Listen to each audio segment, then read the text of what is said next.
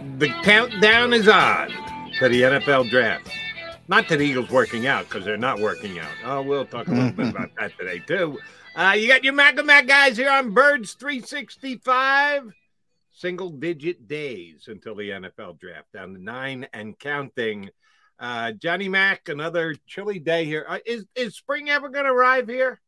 I've firmly decided that spring starts July 4th weekend. Yeah, we had a couple days to kind of tease not only us, it teases all the vegetation, all the flowers, all the trees, the leaves start to show up and then they go, what's going on here?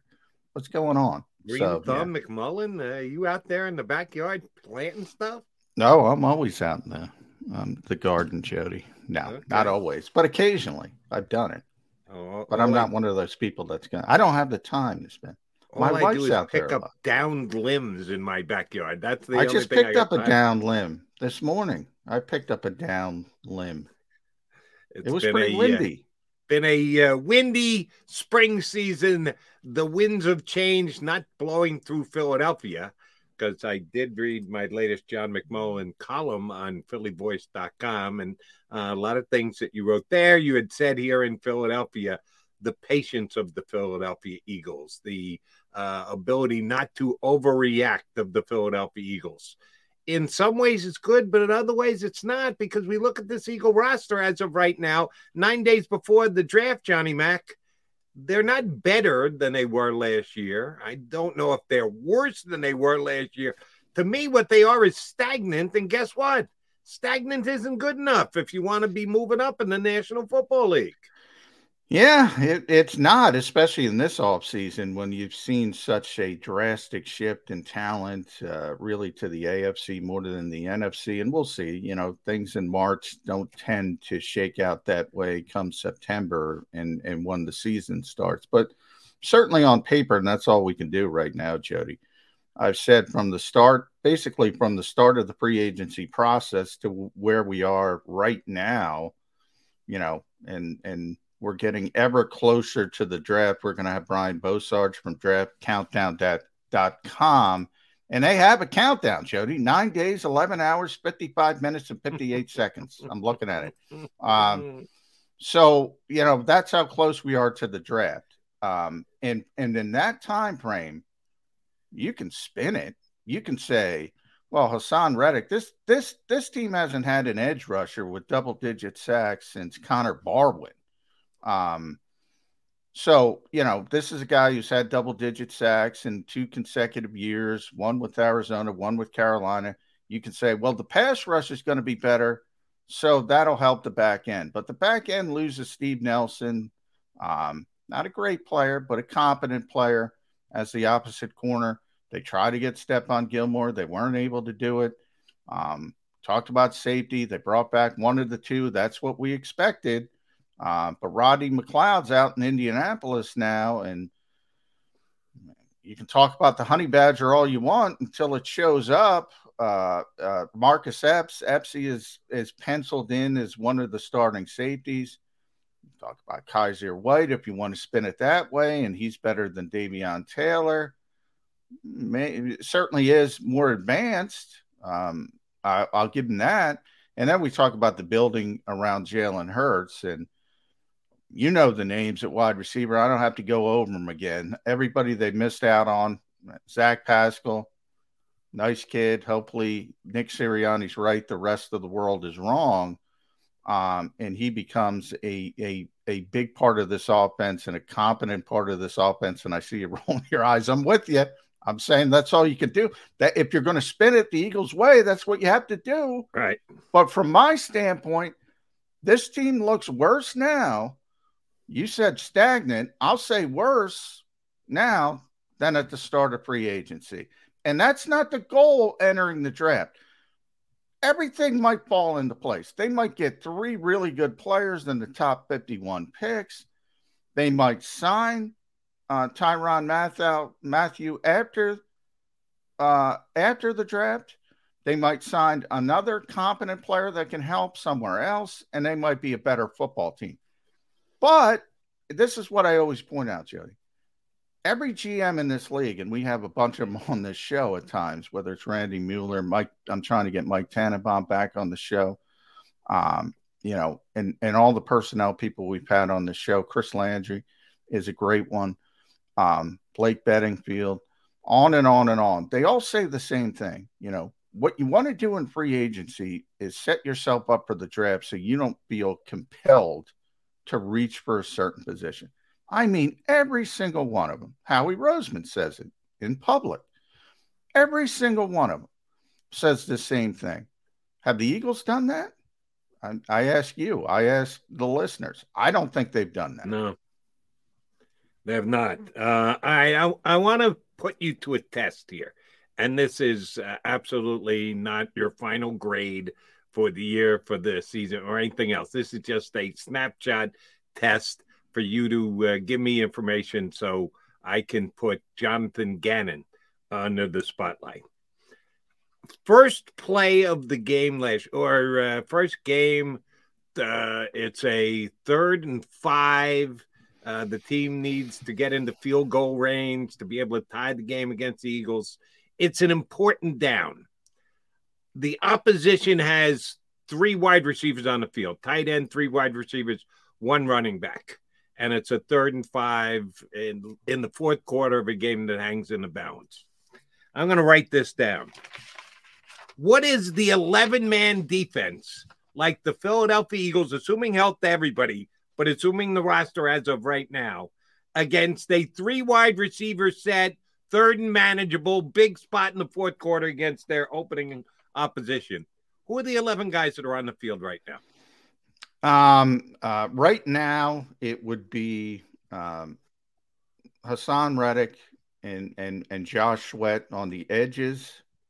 Brandon Graham would kick inside alongside either Fletcher Cox or Javon Hargrave, probably depending on who's playing better that day as a pass rusher, to be honest. But I would think they would lean towards Javon Hargrave in that situation. The outside corners would be Slay and Zach McPherson. The nickel would be Avonte Maddox. The linebackers would be TJ Edwards and Kaiser White. And the safeties would be Anthony Harris and Marcus Epps. That's where we stand today versus 11 personnel in a big 3rd down where they expect to pass the ball. Right. That's why I said 3 wide receiver set. So you got Fletcher Cox off the field. I would, again, that to me is going to come down to Beal. But if you're going on last year, Javon Hargrave was a better pass rusher than Fletcher Cox. And it's kind of counter. People think the opposite. People think Javon's a better run stuffer than Fletcher and vice versa. Oh, no. Javon was really bad against the run. Fletcher was solid. And Javon was great on the pass rush. So that to me is kind of fluid. But if you're going off last year, Javon was the better pass rusher. Now that Fletcher's at least more manageable from a salary standpoint, you can get the rotation. Well, do you want to win games or do you want to make people feel good? Right. No, I appreciate the fact that you pick the guys that give you the best chance to make the play and get the other team off the field. I don't know about you. You tell me. What positions are you most worried about? You look at those 11 guys. I wrote them down. You did them off the top of your head. Out of the 11 you just gave me, where have you got concerns? Where do you have to legitimately admit, yeah, that's not good enough? Outside corner starts there. Really, that's not good enough. That's why they went hard or whatever Josina said. I forget the exact phraseology after Stephon Gilmore. And remember, that's coming from Gilmore's camp. So, who knows how much truth there is to that. But they were certainly in on Stephon Gilmore. Probably more, if he wasn't going to get a ton of money, would be my guess. But just a guess. But they know they have to get better there. Then safety, opposite Anthony Harrison. Really, we act like, Anthony's a great guy, solid player, but really you need upgrades at both safety positions, to be honest. I mean, And the contract tells you everything with Anthony Harris. I mean, this guy was a franchise player at one time on a franchise tender in Minnesota. Last year he signed for what, $5 million or whatever it was, or maybe less than that. This year it's $2.5 million. Keeps going down and down and down. That tells you something, Jody. It truly does. So they need to upgrade both. And I think they're good enough. People are probably not going to like this. They're good enough for what they feel they need to be at linebacker if there are no injuries. And I think if there are no injuries and you're rolling those 4 guys out on the defensive line, you're probably good enough. So I would be more concerned about the secondary right now. And good enough, while I say good enough, I mean good enough to be where they were last year, sort of. Agreed. And I actually think Kaiser White is an upgrade. I really the two signings that they've made of any consequence, and I'm not talking about returning players because they're already here. Yeah, they got Derek Barnett for cheaper than what he was. Does Howie get to keep that, by the way?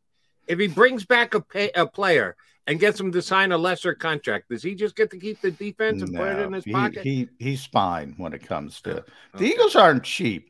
They're not. I don't. In fact, if you're going to gauge the 32 teams in their spending, the Eagles are comfortably in the top half. They're not cheap. The word I always use is disciplined, and I think they're too disciplined at times. And look, you could bang your head against the wall, and I agree with them. I talk about this all the time, Jody, in a vacuum versus not in a vacuum. In a vacuum, I agree with them. It's crazy to pay wide receivers what they're paying receivers. It's nuts. Okay, I acknowledge that. I agree with you. Then you either get in at the cost of doing business and don't like it, and you can stick, I got to buy gas today, Jody. Yeah. I got to buy gas. I'm not happy with it. I don't like it. I think it's messed up system. I'll say that, but I got to get involved if I want to leave the house. If you want to get involved in the NFL and be a player and be a Super Bowl contender, well, you got to do business. So you can complain about it, and I agree with you, and I think it's dumb, and I think it's stupid, and I think it's terrible to pay players that kind of money who are dependent on other players, i.e. quarterbacks, to get them the football. I don't think it makes a lot of sense. But then understand, week in and week out, the A.J. Browns and the D.K. Metcalfs and the Deebo Samuels of the league are going to be on the opposition when you're dealing with the Zach Pascals of the world and trying to talk up Quez Watkins like, oh, we got something with Quez Watkins. Oh, do you? Well, I know what you don't have. A.J. Brown, Terry McLaurin, Deebo Samuel, D.K. Metcalf. I know he's not that.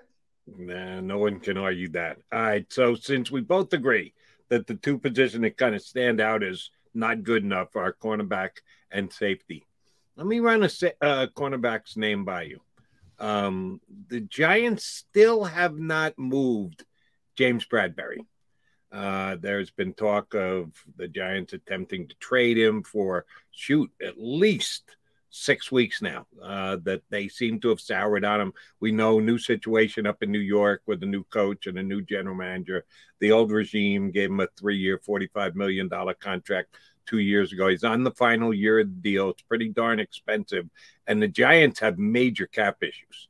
The Eagles are actually in solid cap space as of right now. They're in the top half of the teams with cap space. And cap space is the most fluid thing in the National Football League. You reduce some contracts, you free up some money, you kick the can down the road for a future year. But you should be able to clear some cap space when you need to. The Eagles are in a pretty good position right now. Bradberry's a $13-14 million cornerback for this year. Maybe you can't renegotiate with him. The Giants, I think, attempted to, and it was fruitless. They couldn't come up with a deal for Bradberry, so they've been willing to trade him. They are actually in a better cap position if they trade him than if they cut him. So there's a chance that the Giants would even eat a little bit of the contract and take the cat hit themselves just to move on from Bradberry. I like the guy, J Mac. I said this both times the Eagles and the Giants played last year. The one thing scared me about the Giants is I think they had a pretty damn good secondary. And part of that was because of James Bradberry. And we all know that the Giants beat the Eagles once last year, even though I thought the Eagles were the better team. On Jalen Hurts' probably worst day as an NFL quarterback, or at least as a starter this past year. And part of that reason was, yeah, I like the Giants secondary. I thought it was a strength of their team last year. But are looking to subtract from it by moving James Bradberry. I know a Giant Eagle trade just sounds wrong because they've got to compete against themselves. But should the Eagles be pursuing a guy like James Bradberry? Well, that's where I would normally go first, that the Giants wouldn't want to trade him in division if they had the chance. But they've kind of admitted they're tearing that thing down and rebuilding. So they might be more willing to think about it because they don't really care about winning, it seems, this year. And they're going to reboot the whole thing. So maybe that gives that avenue, makes it a little bit larger at least. But then you got to get in just what we're talking about, the discipline of the Eagles. Are they going to want to pay? And I like the player. I'm with you. I think, and by the way, he's one of the best zone corners, and that's what the Eagles do. They play a lot of zone in this league. And, you know, if you were to ask me who are your top 5 zone corners, well, Bradberry's going to be in it. He's that good of a player. So I think he's a fit. I think he's a good player. He's still under 30. But he's expensive. And are they going to be too disciplined again? This is one of those things where I do give Howie Roseman some slack, and he says, well, talent gathering season is longer than you think it is, and there are other ways to get things done. And all of a sudden, if it comes to after the draft, and I said, you know, honey badger, but, you know, if they get a safety in the draft, and then all of a sudden they get James Bradberry on the trade market, well, that's stinking really, really good. That's really good if they get, you know, say Dax Hill and James Bradberry. Then all of a sudden things change, and you say, well, this is they're starting to cook with some gas here on defense. So all of these are still possibilities. But here's my problem, and this is why I wrote the column, Jody. By putting yourself in the position you're in, you closed off avenues. That's what the Eagles are about, right? Winning on the margins. Let's win on the margin. Let's do this. Let's do that. You're taking things off the table we'll never know about because you can't consider them anymore because you have to get a safety or you have to get a cornerback. And then after the draft, you can get the opposite or vice versa. And that name, maybe Jordan Davis is there. Maybe a better player is there. Maybe a better wide receiver is there. You got to take a wide receiver at some point. Maybe you feel compelled to not do it in the first round and do it at 51. And all these things, these dominoes, this butterfly effect, and you're never going to know the possibilities because they shut off what they claim they always want to do, and that's win on the margins. You have not set yourself up properly for this draft. That's all I'm saying. You can recover, and it's always about players. We always, we talk about the trade with the Saints. Well, here we are, April 19th, whatever it is, Jody. Right now, the Eagles won that trade. Every draft chart, they won that trade. They won that trade. No question about what's Mickey Loomis doing. Well, guess what? If Mickey Loomis gets the players right, it doesn't matter. It doesn't matter. And you can talk about, well, they got great value for that trade. All right, enjoy your value while he has, let's pretend, and I know you don't think it and I don't think it, but let's pretend he gets the quarterback, and if it's Kenny Pickett or Malik Willis, and they're better than we think they are, and everybody else thinks they are, and they turn into a Pro Bowl quarterback. I guarantee you, back in the day, nobody thought Drew Brees was going to the Hall of Stinking Fame. You never, Tom Brady's the most obvious at 199. If you get that quarterback right, it doesn't matter the valuation of this stinking trade. And that will tell the tale long term. But right now, as we stand here, Jody, I don't think they've set themselves up right for the draft. like they claim they want to do. Two things before we get our first break in and punch up our first guest. Number one, if you're right about one of those Saints picks being quarterback, not only is it going to be bad and he turns into a player, because the Saints in the same conference with the Eagles are better because they got an upgraded quarterback. Oh, they're going to have picked them after the Eagles have passed on them, because the Eagles have the pick before the Saints, and both the Saints picked this year, which means they would have passed on the quarterback. And then if Jalen Hurts has a mediocre year and the Eagles are going hunting for a quarterback next year, they just could have taken the guy right in front of the Saints. So that's problem number one. And number two is the fact that, yes, we need patience. You like to use the word, what's the word that you've been using to describe the Eagles? Discipline. Patience is another way to look at it. We can wait till 2023. Shoot, we can wait till 2024. One of the picks in that draft isn't for 2 years. Patience is a virtue, but patience doesn't excite Eagle fans. And we're playing to the Eagle fans here on Birds 365. The Eagles are asking for your patience. We'll see if you give it to them. All right, patience no more. You need to wait no more. For the first guest, joining us up next is BLG, Brandon Lee Gowton of Bleeding Green Nation. We'll come back, chop it up with BLG on Birds 365.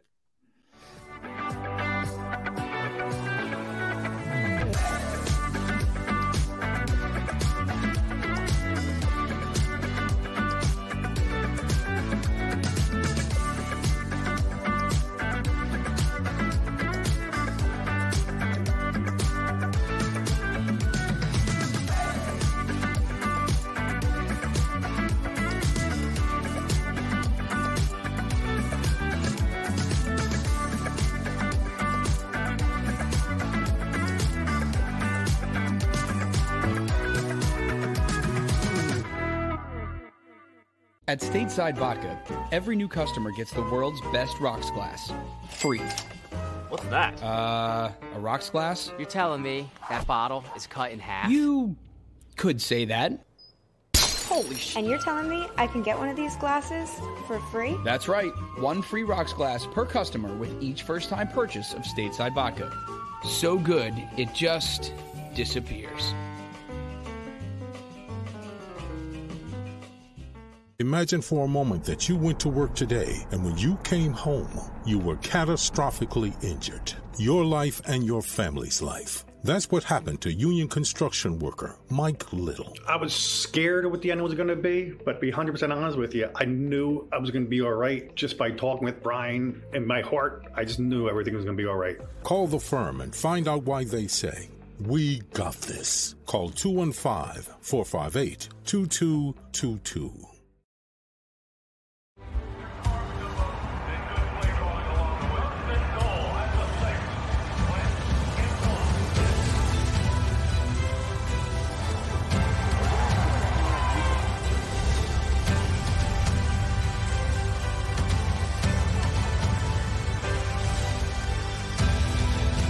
Field of life, First Trust Bank is there for you.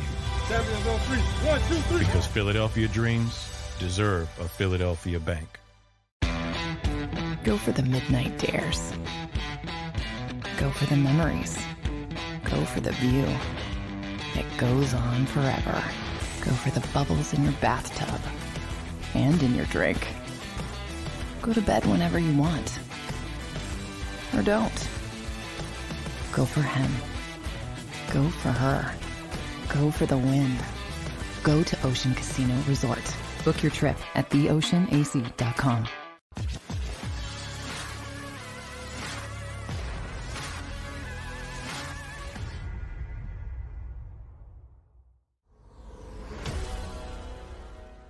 We got Maga Mac, Roland McDonald here with you on Birds 365. We will add to the mix. That good-looking young man on our screen is the editor-in-chief of Bleeding Green Nation. Brandon Lee Gowton joins us here on Birds 365. BLG, 9 days in counting. Do you know what you're doing over the next 9 days? I'm going to be gearing up for the NFL draft, Jody. It's going to be exciting. It is going to be exciting. I don't know if you heard how much we were talking about Brandon before you popped on, but Talking about the Eagles in the lead up to the draft, and so from the start of free agency to where we are 9 days before the draft. And I want to get your take because I know my take. My take is they seem a little bit less prepared for the draft than what you want to do in free agency, which was, which generally every general manager will say, at least set yourself to where you have band-aids, whatever the term you want to use, so you don't feel compelled to reach for certain positions in the draft. You think the Eagles have done that, or you think they have more needs, which is my contention? Yeah, I think they've done it to an extent. Obviously, they add Hassan Reddick. That kind of fills a hole, a pass rusher that they had. Zach Pascal, you don't want to be a starter, but he gives you another body at wide receiver, which you desperately needed. You add Kaiser White, which, has the potential to be a starter for you. There's a lot of ifs here outside of, I would say, Reddick, who clearly fits in as a significant contributor, whereas White, you look at the Eagles' history of linebacker signings, and it's not exactly promising, and there's no guarantee that he even lasts through the season, given their history. Although I will say that I like his profile, and the money that the Eagles gave to him was obviously more significant than they've given to some of these other linebacker signings, such as Corey Nelson in the past. So I would say they've done some things, but obviously they didn't do, I think, what they set out to do when you look at how they swung and missed on a number of players, including Calvin Ridley, including Robert Woods, Marcus Williams, the list goes on. Recently, there was rumors they were connected to Stephon Gilmore. So they clearly did not address all their needs like I would want to in a perfect world. How much in that John describes it as not good enough? I've described it as not good enough. You're kind of cutting more slack than we are, that in some ways they play. How much does the narrative change if they sign Honey Badger in the 9 days leading up to the draft, if they get a deal done with Tyrann Mathieu? I think it's kind of funny how Eagles fans are really excited potentially about this happening. Big name. Yeah. And then I get it's a fun player. It's a fun, profile. I get you kind of add some excitement to the team. I'm not trying to take that away, but it doesn't really move the needle too much for me. I mean, it moves the needle over what they've got at that position right now. Sure, it's an improvement, yeah, but in the bigger picture, are they contenders now because they have the Honey Badger? I mean, no, not really. I don't think it changes their win total. Maybe one game at the very most. I don't know. I don't think it's that kind of huge deal. I don't think this is the same Tyrann Mathieu that he was in his absolute prime. I think he's a little worse than that as he's getting a bit older and has more years in the NFL here. So, it's obviously a big deal because right now at safety, it's just Anthony Harris and Marcus Epps maybe. It's an improvement. I get that, but I don't think, and he's probably only joining the team if he does at all, which I tend to think he won't because there's other teams out there who I think are kind of more closer to contending, and he might want to go to those teams instead. And even if you're getting him, I'm imagining it's only a 1-year deal, so it's not even like he's a long-term piece for you necessarily. Yeah, I don't disagree. Joe Banner called it the big name trap with Honey Badger. I think clearly he's a descending player. He's just better than what you have. So sure. I kind of understand where the Eagles are. And I always say, if you look at each individual move with the Eagles, it tends to make sense on paper. They are disciplined. They don't want to overpay. But then I go to the opposite end of that, Brandon. I said, I don't want to go out. I told Jody, I don't want to go out and get gas this morning because I don't agree with the setup. I don't agree with the price and where it is. I got to do it if I want to live life. It's the cost of business, the living life. If you want to get involved in certain positions, wide receiver number one, because we've seen that market explode. In the Eagles, again, in a vacuum, I'm like, I don't want to give $20+ million to insert name, AJ Brown or Terry McLaurin or Deebo Samuel. By nature, you need a vehicle to get him the football, which is the quarterback, right? So I don't like paying that position, but then I'm not going to be involved with those players. And those players are going to be coming in with other teams week after week after week while you're rolling out the Zach Pascals of the world and the Quez Watkinses of the world. That's kind of where we are. Do you think the Eagles are too disciplined at times?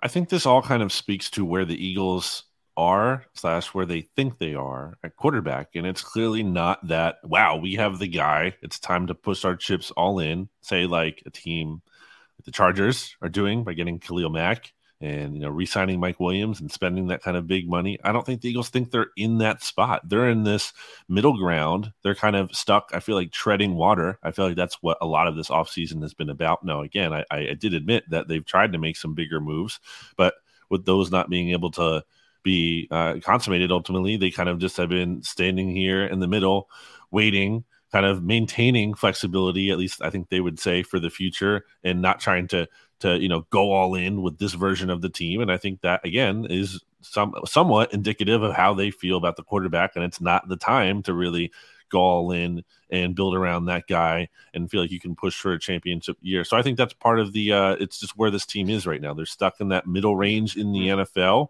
and it's possible, they're obviously, you look at the context of the division and they can compete in that, but I don't think they see themselves with the elites teams.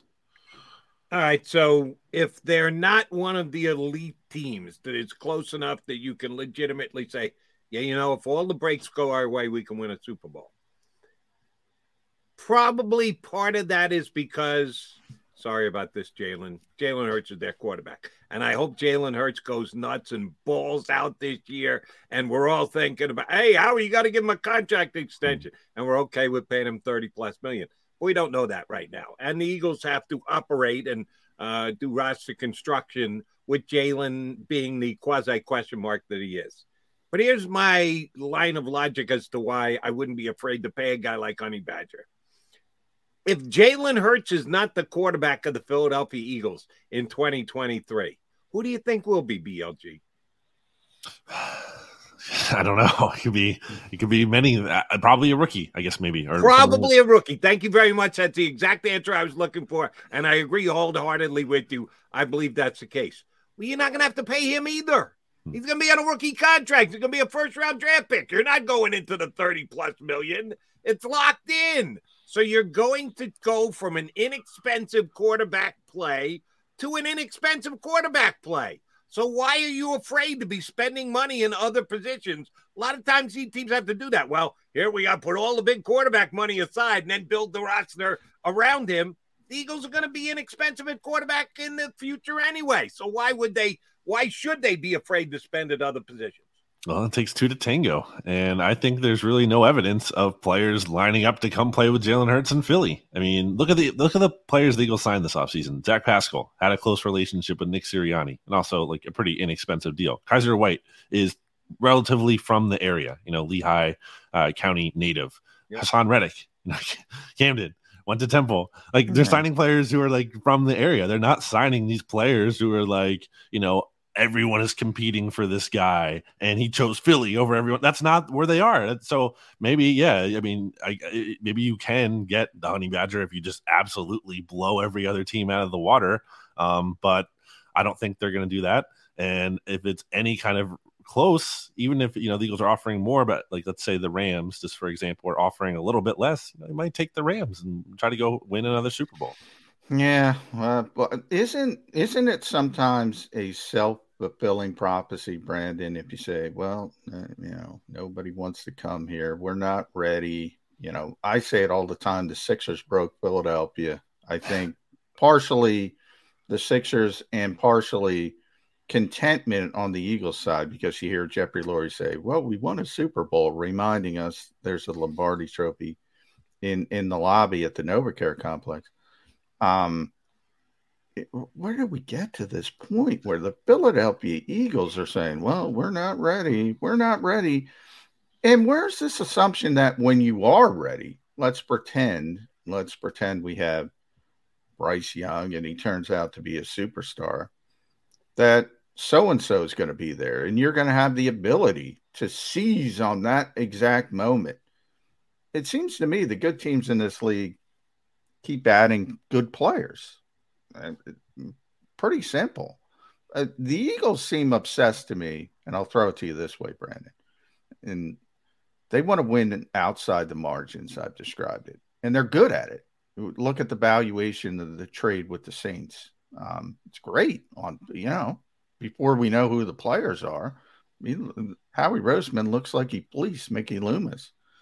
All that stuff is great, but talent doesn't have to win outside the margins. They're just better than everybody else. So if you have the best quarterback, you have the best quarterback. If you have the best wide receiver, you have the best wide receiver. If you are Aaron Donald going to the Hall of Fame, the reason, you can talk about the weather and all that stuff, and obviously the Super Bowl plays into it, but a lot of guys just want to go play with Aaron Donald and Jalen Ramsey. If you're Honey Badger, for instance, he's probably going to want to go out there.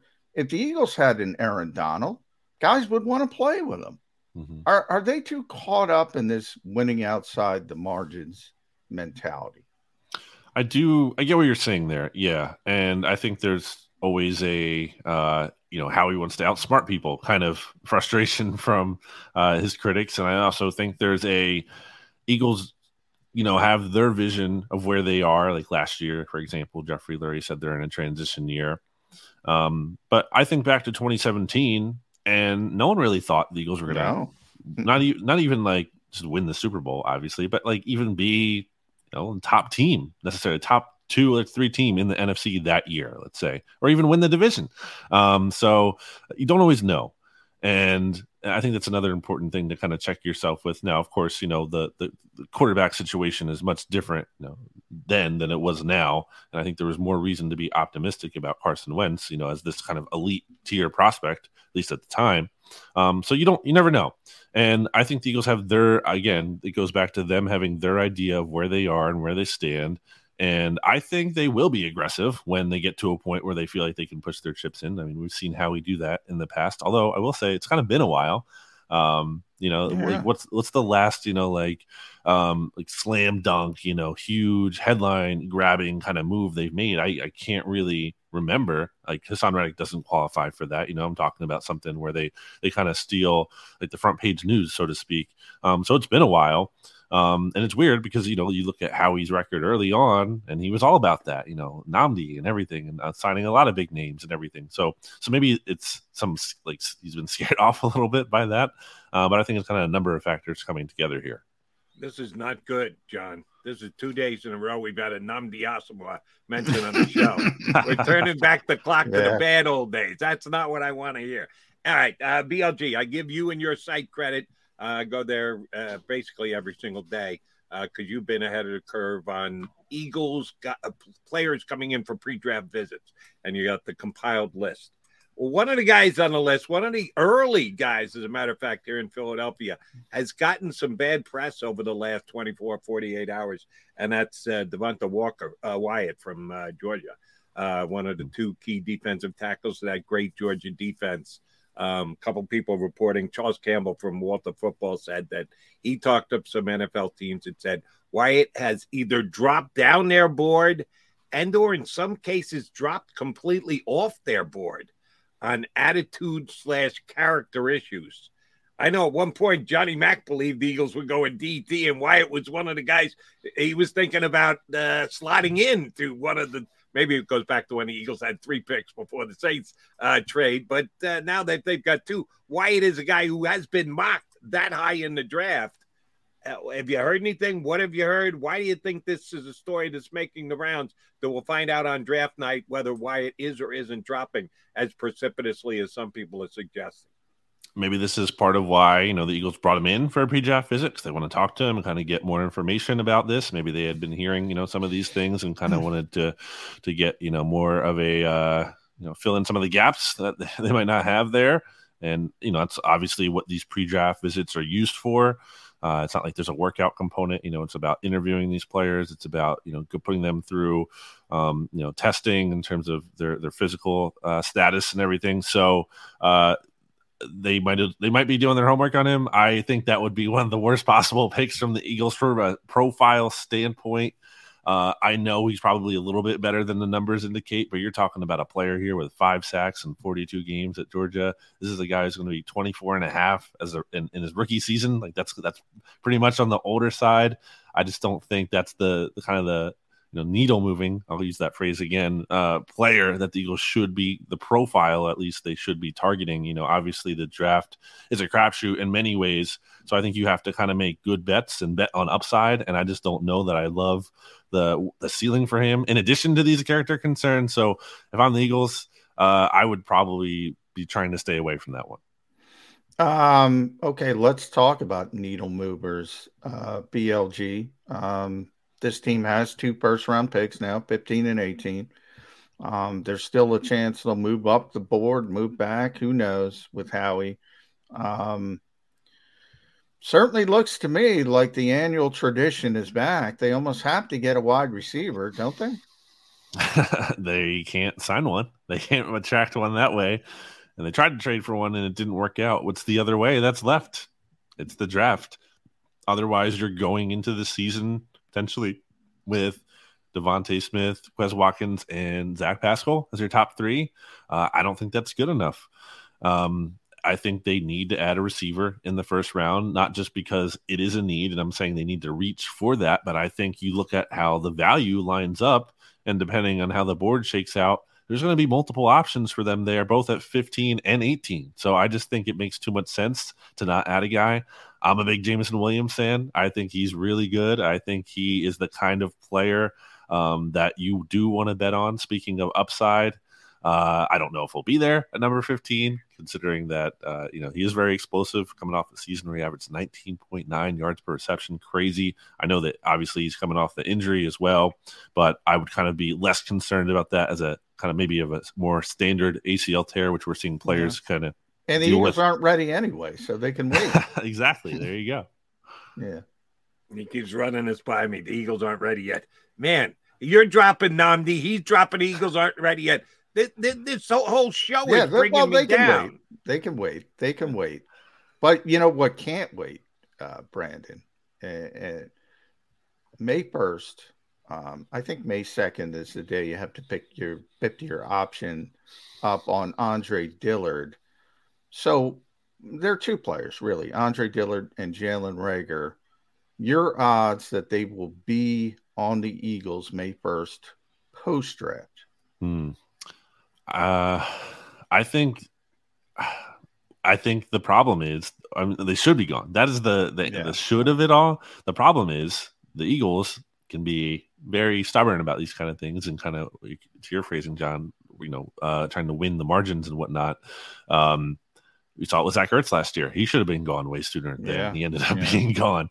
And that's crazy, by the way. They risked him getting hurt, and they would have been stuck with on his full salary the whole year if he got. I remember Jody would tell me every day, Zach Ertz is still here. Zach Ertz is still here. And I would tell him they're trying to trade him. They're trying, but they are stubborn. That is a good word, Brandon.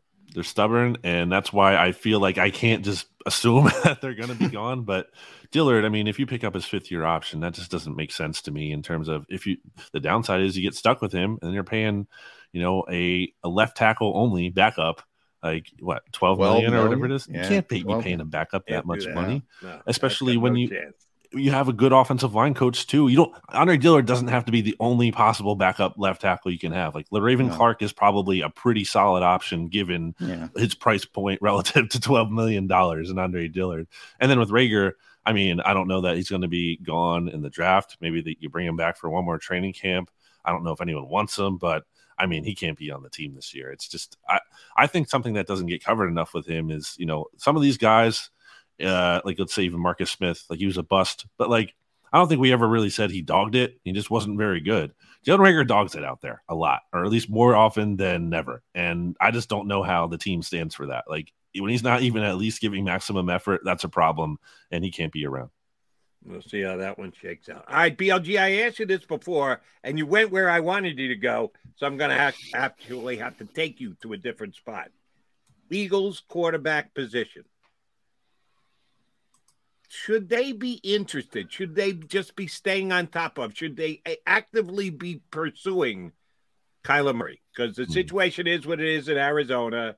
He deleted all his Cardinal references from his social media.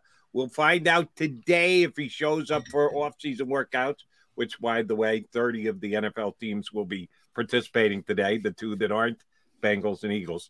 But I'm banking on Kyler Murray not being there for the voluntary work for the Cardinals. It's only going to get uglier as of this week.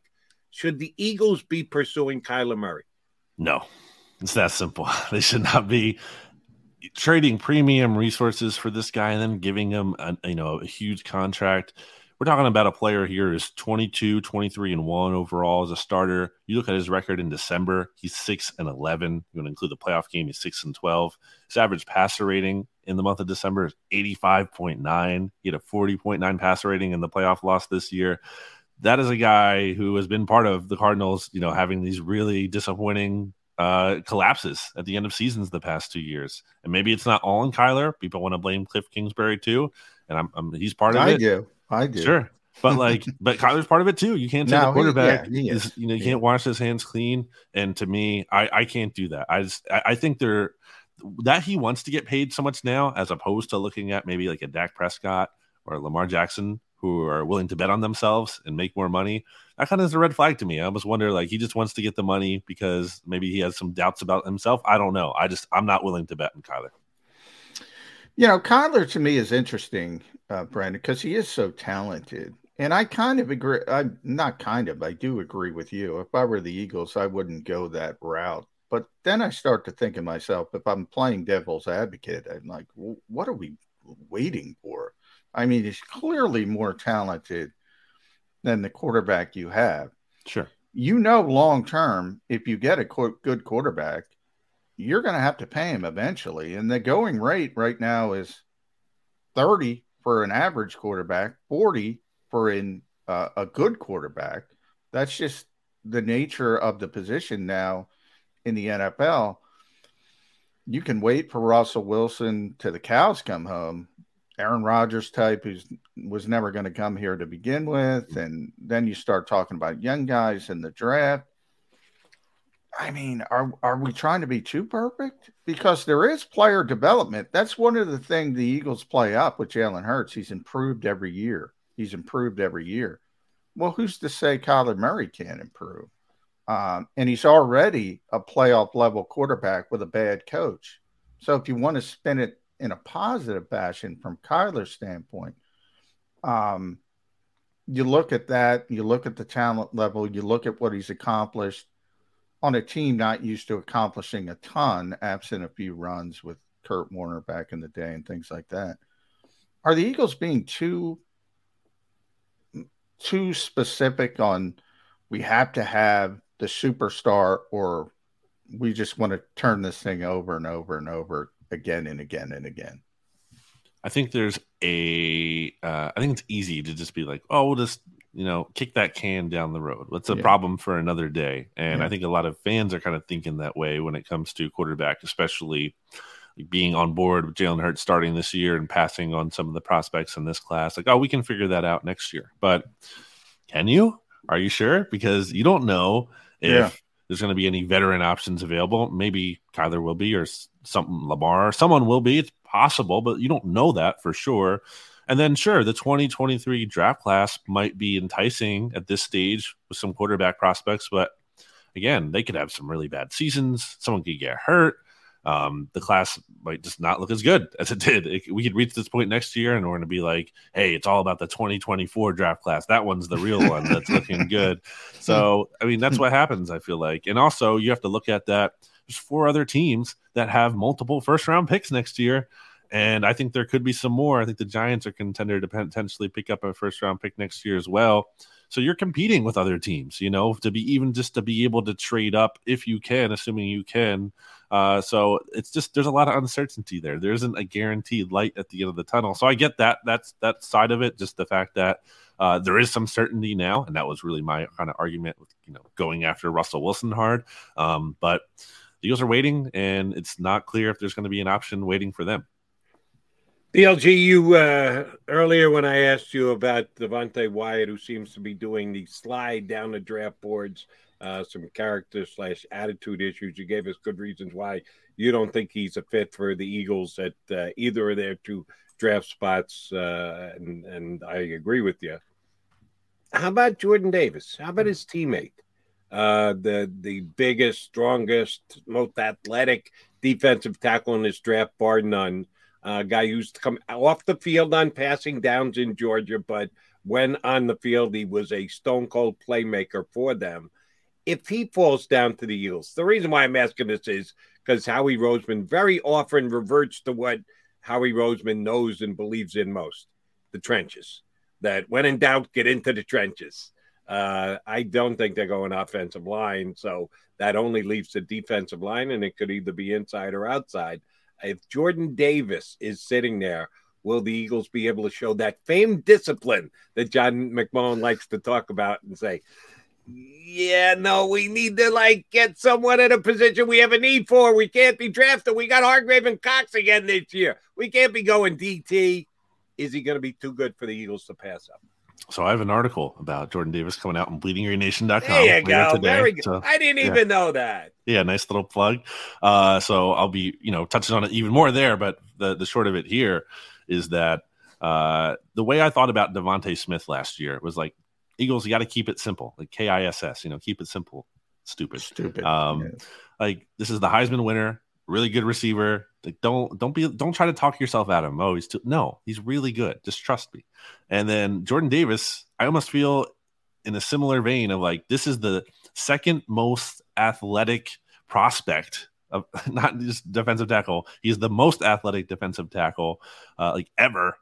At size and the things he can do. Oh, and by the way, he won the Chuck Bednarik Award last year for the best defensive player in college football. Maybe we don't need to overthink that. Maybe you can just add that guy to your team, and he can be a needle mover, someone incredibly unique.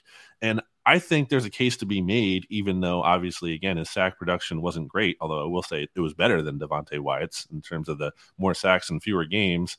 And I know the snap count and everything, but don't talk yourself out of that guy. I think that guy can be special. He only turned 22 in January. He only started playing football in his sophomore year of high school. This hasn't been necessarily a lifelong thing for him. I think there's an argument to be made he can get better. And when you're talking about position of need, I think defensive tackle is one, because Fletcher Cox is back on a one-year deal that he shouldn't be on. He shouldn't be back here on that rate, but nevertheless he is. And Javon Hargrave is going to be a free agent after this season. So I think there's a pretty big need at that spot. And I think Jordan Davis is a guy worth betting on. At the very least, I think he will be a dominant run stuffer.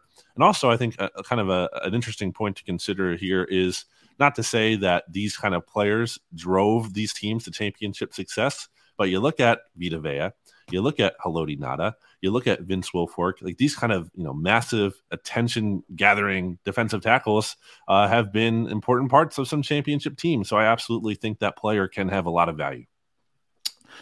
Brandon Gouton at Brandon Gouton, bleedinggreennation.com. So read that on Jordan Davis, another player I love for the Eagles. I think you're right about that, Brandon. A couple of days ago, it came across my feed. I want to give the Sixers some love after I say they broke Philadelphia, obviously up 2-0. I saw Brandon Lee Gouton pop up in my feed. I think it said Tyrese Maxey is unreal, something like that. Just a simple tweet. Here's what I want from you. And Devontae Smith, you just talked about. He doesn't count because he was a top 10 pick. Mm-hmm. I say all the time, Jody knows, player development is real. That's how the Eagles spun the hiring of Nick Sirianni and this staff. Is there a Tyrese Maxey on the Eagles? Is there somebody who wasn't expected? I think he was the 21st, 22nd pick. Nobody knew. All of a sudden he explodes. Is there somebody like that on the Eagles? I think if there would be someone, I think, it's obviously Tyrese Maxey is a high bar because, again, he has been – you can't tell me that Tyrese Maxey's biggest fans thought he would be this good. Like, I won't believe that. Like, there's no way. Yeah. But if there's a guy who could make that kind of unexpected leap, and it's not Devontae Smith, I'm going to go with Quez Watkins. John, you and I have seen him at practice, and I think he's done some pretty good things. And I'm sorry, but I don't think maybe it won't happen because of the quarterback, but I think there is something to the quarterback, holding back Quez Watkins. I mean, you just look at the playoff game against the Bucs last year. There were some opportunities for Quez Watkins to make some big plays, and the quarterback wasn't hitting them. So maybe Jalen Hurts takes a big leap, and maybe Quez Watkins benefits from that. I feel like Quez Watkins is a little undervalued. I think he's not a volume target. He's not going to be anything like 100 catch per season guy. He's not that kind of player, but I think in terms of being a big play guy down the field, and not just a speed guy, the way we've seen him making contested catches and everything too, and be able to play at a slot in multiple spots. I think Quez Watkins is a little undervalued, and I think it's possible if Jalen Hurts makes the leap, I think you could see Quez Watkins make the leap with him. BLG, it is YouTube, so you're allowed to say stupid, whether it's keep it simple, stupid, or is it stupid that the Eagles are 2 of 32 teams that aren't getting an extra week of work in this week? Last year, I theorized when the Eagles went light, and you and McMullen both got the benefit from it in camp, that you do your 45 minutes, everybody go home, come home safely.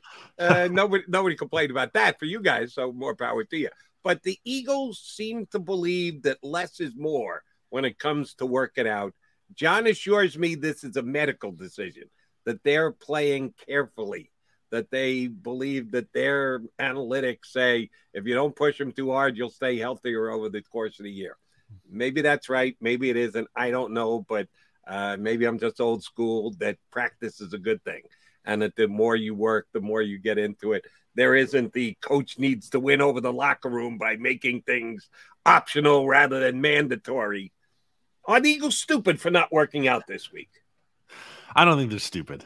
I think what's the other team? It's the Bengals. Cincinnati, the Bengals. Obviously, who came off just the longest season in NFL history with the extra week and then making it to the Super Bowl. Oh, and they're also the cheapest organization. They won't have to feed the players this week if they don't bring them in. Well, and that is a potential consideration.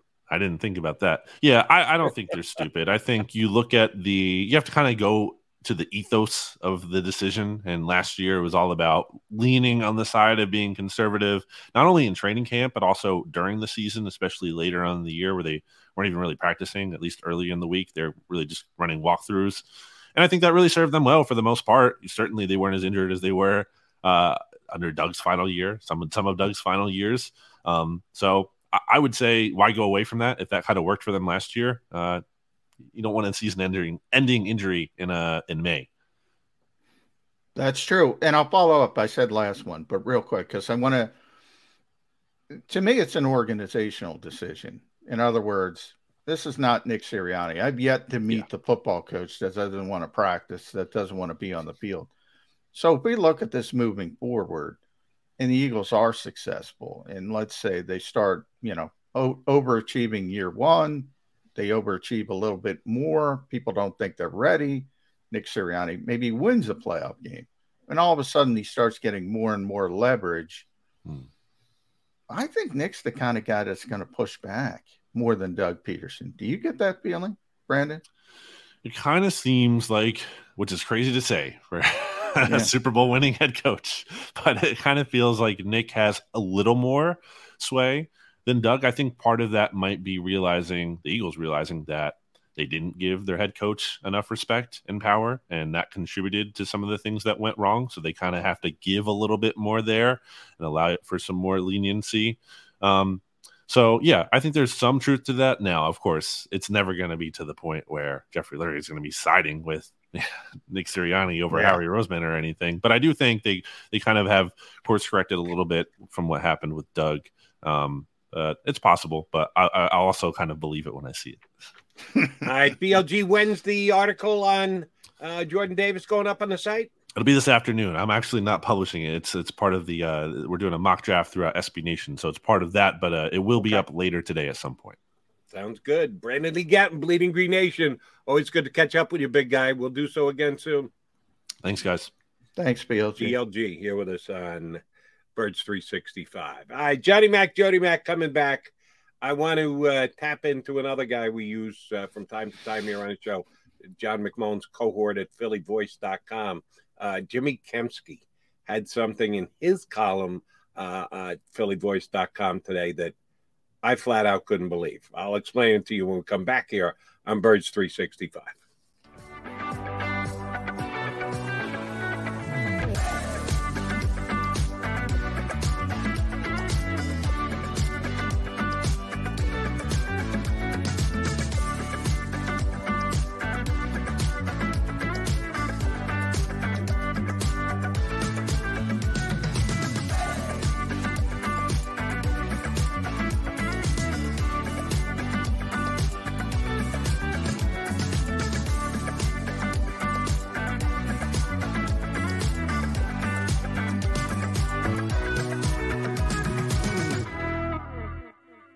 At Stateside Vodka, every new customer gets the world's best rocks glass. Free. What's that? A rocks glass? You're telling me that bottle is cut in half? You could say that. Holy shit. And you're telling me I can get one of these glasses for free? That's right. One free rocks glass per customer with each first-time purchase of Stateside Vodka. So good, it just disappears. Imagine for a moment that you went to work today and when you came home, you were catastrophically injured. Your life and your family's life. That's what happened to union construction worker Mike Little. I was scared of what the end was going to be, but to be 100% honest with you, I knew I was going to be all right just by talking with Brian. In my heart, I just knew everything was going to be all right. Call the firm and find out why they say, "We got this." Call 215-458-2222.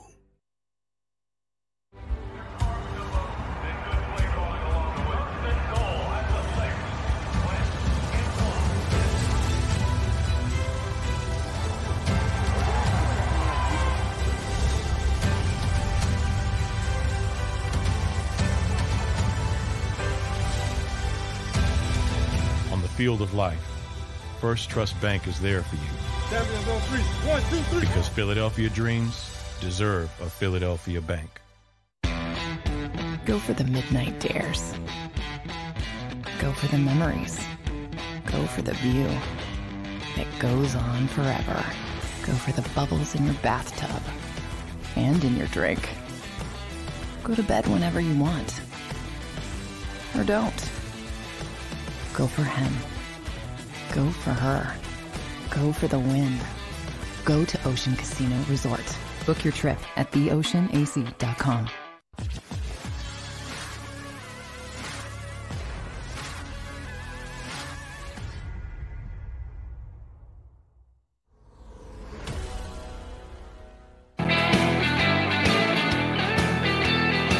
You got John McMullen and Jody McDonald, your Mac guys here on Birch 365.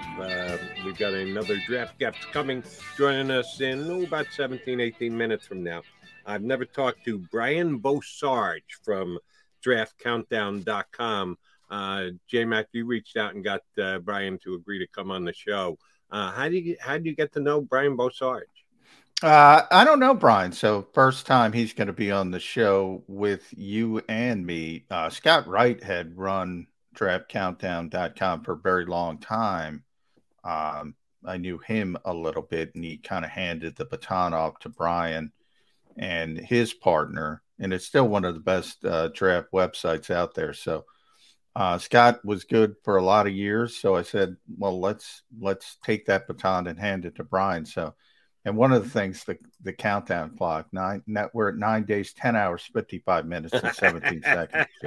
All right. Another draft site that I do want to reference here, the Draft Network, which I've gone to several times. It's not like I go there every 2 hours to see if anything has changed, but it's another good draft website that our buddy Jimmy Kempski from Philly Voice went to.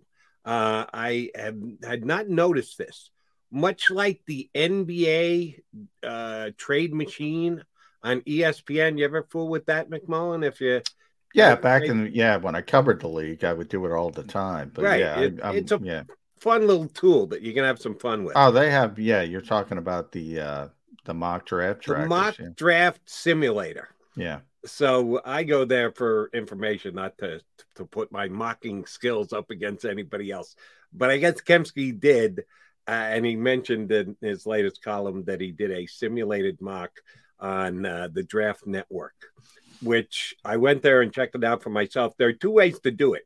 Either you can just click a button and the mock draft simulator does it for you, that it's automatic. And I guess they rotate things, everything. I don't quite understand how doing automatic actually teaches you anything. But you can do it yourself. You can make your pick for a team. And we know if you click on the Eagles, you're going to pick at number 15. I mean, we know what the picks are. And then they'll fill in the picks before you, and then you get to pick whoever's left. And you get to do it yourself, and you get to play Howie Roseman, which I think we all like to do at least a little bit. So I thought it would be pretty fun. I didn't have time. I went to it right before the show started to go through all the rounds and make all the picks. So I just hit simulated. I didn't like the guys that the Eagles gave, the simulator gave me at all. Well, the simulator's not. And by the way, the Draft Network is, I believe, the first. Now you can do it on Pro Football Network. You can do it on Pro Football Focus. They have simulators as well. So everybody follows a good idea. But, sort of like the algorithm here. And by the way, like, share, and subscribe to Birds 365. But, it's one of those things, artificial intelligence. And it's just going to keep going through possible simulation after possible simulation. Then, if you do like 1 million of them, it might come up and the average might be pretty good, blah, blah, blah. But the fun part for fans is they can draft for their own team and it simulates the picks in front of you. Then you pick for what's left and so forth and so on. For me, as somebody who has to do this, I love these things because it takes a lot of work on my hands, and you can just see where the simulation and the potentials of the players. Now, it's not perfect because, look, we all in this year's more uncertain than most, but most years you get a feel who the top pick is going to be, or the top couple picks. Last year, Trevor Lawrence would be, well, everybody knew he was going number one, right? Well, if you went to these draft simulators, because they're just doing simulations occasionally, Trevor Lawrence wouldn't go number one. So what worth is that? Nothing. So you kind of feel in, and, certain players are going certain spots, but it is a very, very helpful tool. The reason why I bring this up is Kemsky had his latest column on the draft coming up, and he finished off with, did a simulated mock on the Draft Network. Here's his Eagles 10 picks going through round 7. First round at 15, they get Jermaine Johnson, who I've thought the Eagles have coveted basically throughout the entire draft process, certainly after the combine where he absolutely stood out and won the day over the couple of days they were in Mobile. If he falls down to 15, I think the Eagles would be ecstatic. And number 16, Jameson Williams, who BLG just told us is the best wide receiver in this draft. If you believe you've got good medicals on him, that he's recovering the way he's supposed to for his injury, to get the best receiver in the draft at 18 would be phenomenal. Second round, Christian Harris, linebacker out of Alabama. I would love to see the Eagles take a linebacker. I don't know if the Eagles are going to take a linebacker. We know they don't take one in the first round. Would they do it at 51? If they do, I would love that pick. Third round, Breece Hall, running back from Iowa State. I think Breece Hall might be the best back in this draft. And they're getting him in the third round. And I know running back is devalued in the National Football League, but if you get the potential, you're getting the potential best wide receiver in Jameson Williams. You're getting the potential best back in Breece Hall in the third round. That's a steal. If they get those 4 guys with their first 4 picks, that's phenomenal value for the Eagles, at least one man's opinion. You a fan of Cam Taylor-Britt, a combination cornerback and safety from Nebraska? I got to be honest, I don't know the player at all. Do you? I don't know much about him, no. But, you start filling needs, and obviously safety and versatility is big for the Eagles. So from that standpoint, it makes some sense. But, and that's all you're trying to do in the later rounds. Whoa. The later rounds continue to get good. I'm being very honest. I'm not a deep inside guy on Cam Taylor-Britt, the choice in their second, third round pick. D'Angelo Malone, outside Sam linebacker from Western Kentucky, is absolutely a guy whose value in the fourth round. I think he could go in the second round. Fifth round, they've got 1 5th-round pick. The top of the 7th round. They don't have a 5th-round pick. D'Angelo Malone's in the 4th. 5th-round pick. Cam Jurgens, center from Nebraska. I had a draft guy tell me on my CBS show this weekend that if he had his chance, he would draft Cam Jurgens ahead of the Iowa center. Tyler Linderbaum. Yeah. Linderbaum, who some people think the Eagles might actually take at number 9 because he's an offensive lineman. The Eagles always take up. Yeah. He likes this kid from Nebraska as a better pure center than Linderbaum, and he's got the Eagles getting him in the 5th round. How do you pull off something like that? 5th round, Justin Ross, wide receiver from Clemson, used to catch the ball from Trevor Lawrence, had an injury issue. Big guy, very big guy. Eagles are looking for a big wide receiver. Yes, he had an injury issue, but you're taking both Jameson Williams and Justin Ross. There's a little rolling of the dice, but again, going for upside. In the 5th round, last pick, they got him taking Matt Ariza. My guy, punter. Well, if you can get San Diego State, I love that. Yeah, if you can get him in the 5th round. That's, these simulations. Like I always say every year at this time of the draft, there's 50 first-round picks. Everybody's a first-round pick. Well, he's a first-round pick. Well, last time I looked, there's 32 first-round picks. So that means there's not going to be 50 first-round picks. And the same goes, like you mentioned, Cam Jurgens. Well, part of it is, the position, no question about that. And it's not valued, and it starts getting pushed down a little bit. But, I mean, if you talk about mid-round picks, you start looking for fits. And if you're doing one of those simulators, Jody, you're looking at, this is a fit, but he's probably not going to be there.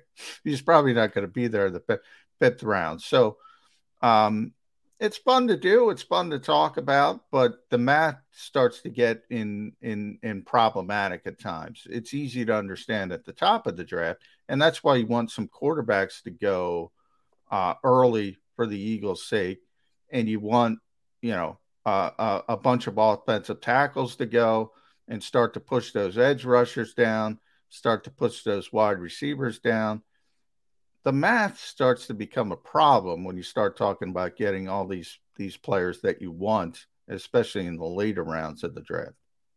Right, but here's why this has actually got me a little excited, and I'll try and calm down a little bit here because I can't believe that this could actually happen. But it's not just Jimmy Kempski sitting down and projecting that, what do the Eagles need? Here's a guy. Hey, all right, it's a stretch. He probably won't be there, but let me give him to him anyway, which Jimmy does with his own mocks, which he admitted to us here on the show. He says, well, I use new guys every single time because I just want to have the ability to give Eagle fans a scouting report on a particular player. So he doesn't really do it as per the way he thinks it's going to happen. No, he's just there to, this is a simulation. This is as per an algorithm, these picks being available. Yeah, but you're putting too much credit on the simulation. Like I said, if you're going back to last year and you do these simulations right at the top, well, a lot of them, because it is a simulation, and then they're just going different, and they're sticking the algorithm in there, and Trevor Lawrence isn't going number 1. Well, that simulation is off. Like, right, you don't know that because of the uncertainty. But right at the top, it's off, and it would happen a lot if you do these simulations and you do them because they're not specific. It's designed to create a large portion of information. So in the macro, it's good. In the micro, it's not necessarily good at times. And I'm sorry that I got excited because if the Eagles if you and I are sitting here a week from Friday, well, no, it'll be the Monday thereafter because we got to go through all 3 rounds, which means Thursday, Friday, Saturday. So 2 weeks from yesterday, if we're sitting here and this is the Eagles draft and I'm printing it out, I'm getting my Sharpie. I got a light blue one, as a matter of fact. And I'm writing a big A+ down for the Eagles draft. Not an A. Yeah, not an A-. I wouldn't. Howie Roseman would get an A+ if this is what the Eagles end up with after the draft 2 weeks from now. I'll tell you why it's not going to happen. Then we got to get to break and get Brian. I see it popped in on us. But they're not taking a punter, number 1. Even if Matt lasts to the 5th round. 5th round. This is a team. Steal in the 5th round. This is a team. He is a steal in the 5th round, but this is a team that goes for it on 4th down more than anybody else. Well, except for the Chargers last year, but over a standard of time, they're not going to value the position at all. So they're not going to draft Matt. They're not going to draft a punter, period. Even though they need a punter, they're not going to draft a punter, and he's not going to be there in the 5th round anymore. All right, let me quickly fight you off on that. Let me quickly fight you off on that, and we'll get to our guest Brian Bosard coming up in just a second. Who's going to be in the league longer? Matt Araiza as a punter with whatever team he's on, or the present-day head coach of the Philadelphia Eagles? Who's going to be in their position longer?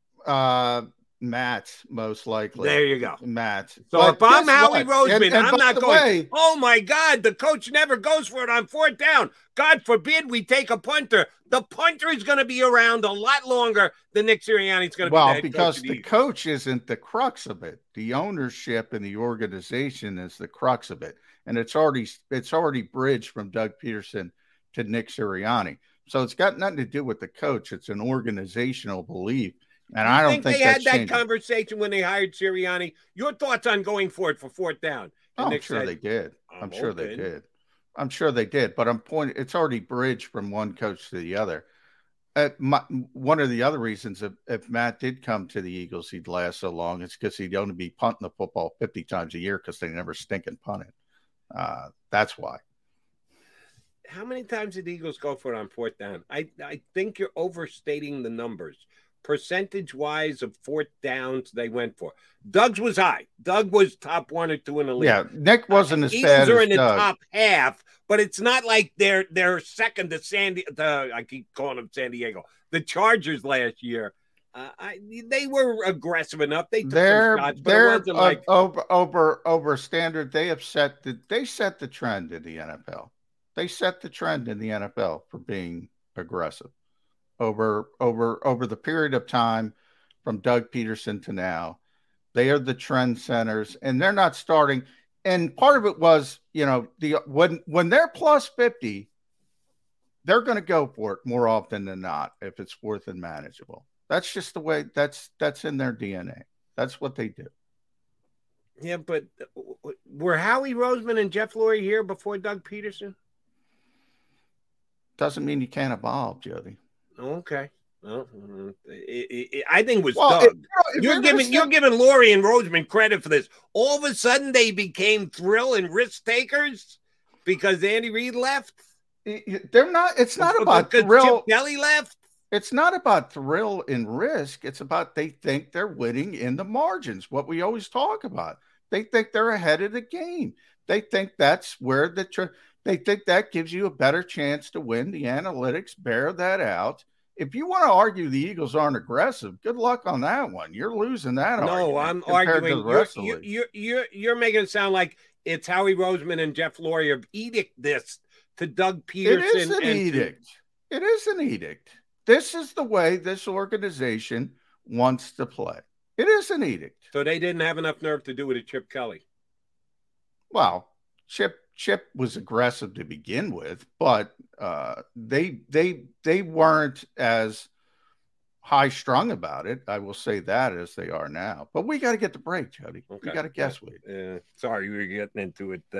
Brian Boussard from the draftcountdown.com going to be good enough to hop aboard with us. We'll get his take on going for it and 4th down. And if you've got one of the best punters available for you in a generation, should you be thinking about using a draft pick on him? A lot of draft talk coming up next with Brian Boussard here on Birds 365.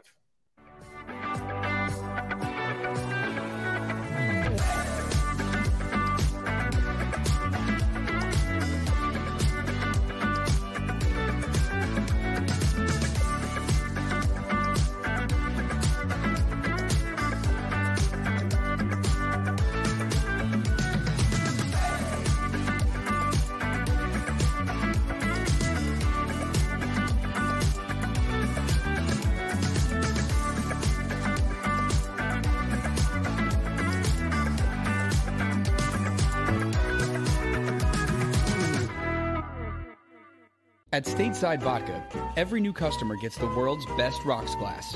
Free.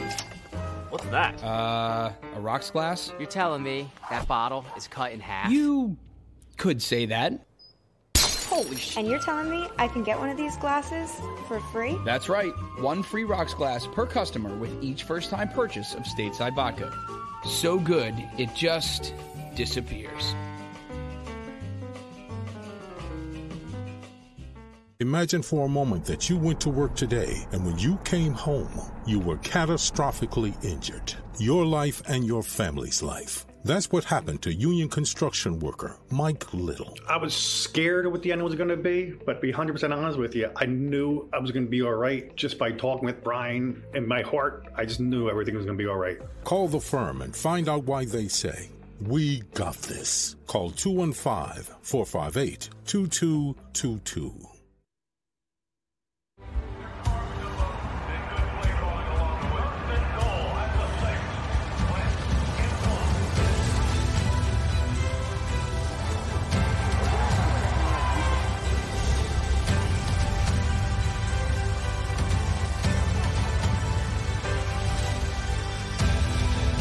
Field of life, First Trust Bank is there for you. Champions on three. 1, 2, 3. Because Philadelphia dreams deserve a Philadelphia bank. Go for the midnight dares. Go for the memories. Go for the view that goes on forever. Go for the bubbles in your bathtub and in your drink. Go to bed whenever you want. Or don't. Go for him. Go for her. Go for the win. Go to Ocean Casino Resort. Book your trip at theoceanac.com.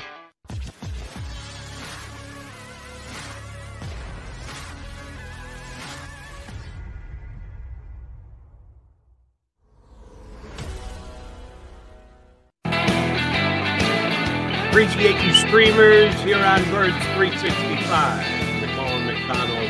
And our next guest, who first thing first, I need to apologize to him because he was sitting here waiting to join us, kind of like on hold for a radio show.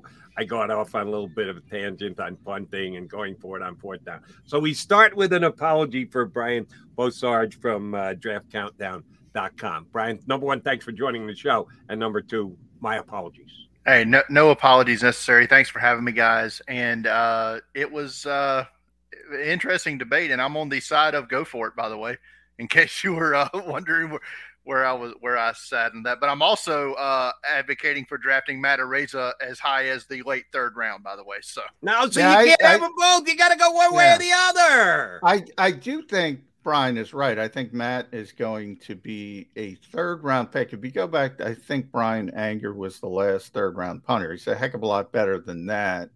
I think as a prospect, I think somebody's going to take it, but it's going to be an old school mentality team. It's not going to be the Eagles. It's not going to be the Chargers. It's going to be somebody, if Mike Zimmer can get another job, who wants to flip the field. That's who it's going to be with Matt Araiza. Brian, would you think that way? How about a former Zimmer assistant, Kevin Stefanski in Cleveland, with their there we go. Pick 97, I believe they have in the third round. Yeah. That would make more sense. That might not go over in the dog pound because they're going to go, wait a minute. Didn't we just give Deshaun Watson $250 million and we're not going for it on fourth down? No, what? We got a punter. We're paying Deshaun all this money. Give the ball on fourth down. Well, let's start at the more interesting part. And it starts this year. Usually by this time, Brian, we know who the number one overall pick is going to be. We don't know this year for a couple reasons. I mean, Jacksonville, I always joke, Tony Khan's too worried about his wrestling promotion to worry about the NFL. But so you have a badly run organization, number one. You have a number one overall pick. They already got, it's back-to-back number ones. They already got Trevor Lawrence. They're not looking for a quarterback. Quarterback wouldn't be in the mix anyway. So you start talking about edge rushers, potentially offensive tackle. What's your favorite flavor? If you're the Jacksonville Jaguars, put your Jags hat on, Brian. Who's your number one overall pick? Well, first of all, I'm hating the fact that there is no quarterback worth taking at the number 1 pick, because they could have sold that pick for a bounty, and they can't do that now. I feel like right now, just based off of all the mock drafts I've seen, the mock drafts I've done, we've done at Draft Countdown, it seems to be it's one of 3 players I feel is like on the board now. It's going to be Aiden Hutchinson from Michigan, which I think is probably the most likely, probably 60% chance I would put that at about right now. And one of the other offensive tackles, either Ike Mekwonu from NC State or Evan Neal from Alabama. I think that's the 3 players that I could see them going with. Me personally, I would go with one of the tackles, probably Evan Neal, if I had to go with that today. But I can see why they would want Aiden Hutchinson. I think you're going to get consistent sack production from him. He's a tremendous athlete and going to be a great leader for your team, a team that probably needs some guys to step up in that capacity. So you're not going to buy, sorry, Jody, you're not going to buy Trayvon Walker at the top of this draft? I can't see it. I mean, I like Trayvon Walker's upside and what he can bring, but I don't know that I would take him at 1. I did splash a little cash on that because the odds were the odds were pretty good. I think that says a lot, Brian. Yeah, if you splash a little cash on something, that says a lot. Well, let me say this: I've put some money on 4 different players, not Aiden Hutchinson, to be the number 1 pick in the draft. The juice was pretty good for all of those guys. Fair enough. All right, then how many, if you're splashing cash, I'm going to ask you to give me your prediction on the top 6. If I tell you the top 6 players in this draft are going to be linemen, 3 offensive linemen, 3 defensive linemen, what's the percentage chance I get that right? 6 for 6, top 6 picks in the draft, D-line or offensive line. Is that over a 50% chance, a 30% chance? What's the percentage chance that we go trenches for the first, count them, 6 picks of the draft? Very high, I would say. Over 50%, I think, is there. The only things that could upset the apple cart to me right now is, do the Giants go with corner at 5 over an offensive tackle, or do the Panthers decide we're going to go with a quarterback? That's the only things in the top 6 I think could alter that, what you just said. I think, like I said Ekwonu, Charles Cross, Evan Neal, Thibodeau, Trayvon Walker, Aiden Hutchinson, all those guys could go 1 through 6, no doubt. I see Jody getting an idea. You're going to go to the app right now and splash some cash on that. 6 for 6 at the top of the draft. Now, one of the things, haven't found that bet yet. I will go looking for it, though. You're right. Quarterbacks kind of run this league. Let's be honest, Brian. So it's not a great quarterback class, and quarterbacks are going to get pushed up the board. The question is how high. How many quarterbacks do you have going in the first round, and how many do you have going, if any, in the top 10? Probably when my final mock draft comes out, which will be the day of the draft. I'll end up with 3 in the first round and probably 1 in the top 10. I personally will not have any quarterback with a first round grade on my board. Not going to happen. 0. They will all be outside of my top 32. But it's going to happen. It's like you said, it's a quarterback league. If you don't got one, you got to get one. So you're going to see Malik Willis and Kenny Pickett, I think, for sure be drafted in the first round. I think Desmond Ritter's the hot name to be that 3rd quarterback taken in the first round right now. I think all 3 of them could actually be off the board by the time the Steelers pick at pick 20. I think you could see 3 in the top 20, especially if Carolina decides to go with a quarterback, be it Willis, be it Pickett. There is a connection with Pickett to Matt Rule, as he recruited him to Temple before he ultimately signed with Pitt. Yeah. And I think the Saints, if Willis were to be on the board with one of their 2 picks now, could be of interest to them as well. And then Pittsburgh, their infatuation with Malik Willis is well known at this point. Mike Tomlin's almost stalked him for like every pre-draft process we've seen up to this point. But I think they also like Desmond Ridder. And I think, Kenny Pickett being in the same building that they played in, would also be of interest to them as well. They're going to get a quarterback in the first round. I think that's one of the only, for sure, team positions that I feel comfortable with is Steelers quarterback in the first round. All right, this is a good time to ask this question. I've done it, I think, with all the draft guys we've had on over the last several weeks. You just mentioned no quarterback in your just pure grading system is in the top 32 in this draft. Where's Kyle Hamilton? Because the two guys you're talking to are big fans, think he could be the best football player in the draft, plays a position that might decrease the value of the player as compared to the quarterbacks where the position increases the value of the player. Where do you have Hamilton graded, and where do you have him coming off the board? He's my number 4 overall player in this draft class. One of the best players on the field, on tape. You're going to see he alters the game from his safety position. One of the best safeties I've scouted in a long time. As far as where he's, and I don't know why the NFL seems to devalue the safety position when it comes to draft capital.